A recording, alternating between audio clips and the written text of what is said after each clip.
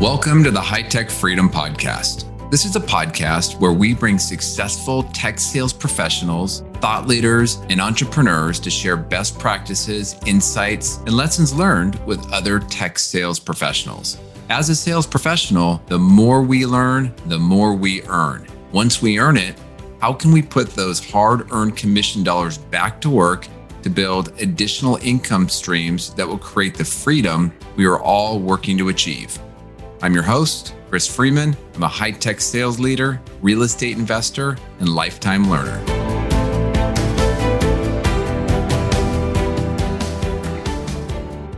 Welcome back, High-Tech Freedom listeners. Thank you for all of you that have posted a review to the podcast. And I want to do a shout out and a special thanks to a user named Knuckle Scald. Love the name.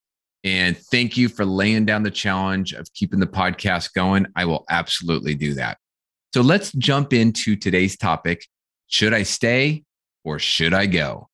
By now, we have all learned or most likely experienced the Great Resignation. Likely, like you, I feel that the last 24 months have just been a blur. As part of that, I have seen so many of my coworkers and contacts outside of work change jobs, change roles, change companies, or just leave their W-2 altogether. And I really have mixed feelings about all of these job changes. On one hand, how can you fault someone for looking to improve their livelihood and their financial well-being? On the other hand, I really do worry for some people that are making the change based on emotion without a clear process. Let's be realistic. You probably are not going to pull emotion out of the process of a job change, but you definitely can add in some good data points before making a really big decision that can impact your financial and mental well-being for years. I changed jobs once when emotions were really impacting the process, and I paid the price. I spent time in a role with a company where the culture and the leadership had a really negative impact on my personal health. Now, I did learn and I grew professionally, especially as a leader, but in hindsight, I left the prior role for the wrong reason. Now that I'm wiser, which by the way is really just code word for older, I would approach a move in a much more methodical way. And I'd like to share a few steps that I would consider when thinking about a move in hopes that if you're thinking about a change, you might feel or you might pull a few ideas to help solidify your decision either way. Number one, the money. Because we are in sales, we're programmed to look at the money. I mean, that's a big part of why we work so hard and take on all the extra pressure of that quarterly bogey. Now, the risk for a job candidate is simply looking at that big 1 year OTE offer and package and base your decision on that. Try looking more long-term and maybe add in a few additional variables. Maybe model out your current position over 2 to 3 years and compare it to your prospective role. Now, a huge factor in all of this is quota. You probably have a good sense on how your quota is set with your current company and whether or not it's attainable and what the addressable market looks like. It is more difficult to know this at the prospective company. Are those quotas being realistically set? Are they attainable? Does the territory and account base have enough addressable market to support overachievement? One thing you can do, and I've done this before, is you can address some of those questions by talking to current employees at the prospective company and just getting a little bit more insight. Number two is, what are your 5-year objectives? Is the objective to be at a certain income level, or is it to be at a particular role? Does a move to this company get you there faster? Will you be happier on the journey? One thing I've learned is, it's not so much the final destination that ultimately is so rewarding. It's the journey along the way. And will this give you a path to get there? Now, the worst time to decide the 5-year objective is when you're looking at a new opportunity. As salespeople, we are really good at selling ourselves and creating the justification. You really should have this 5-year goal or objective clearly scripted out well in advance of your job hunt. And I have a whole nother episode on that topic. Number 3, and this is my last major point, acquisitions. How would you feel if the new company was acquired within the first couple of years? Many people out there are pursuing roles at smaller companies, a lot of startups, and an acquisition is just most likely part of their exit plan. So it's important to think about how will the role you're looking at today be different in a larger unknown organization?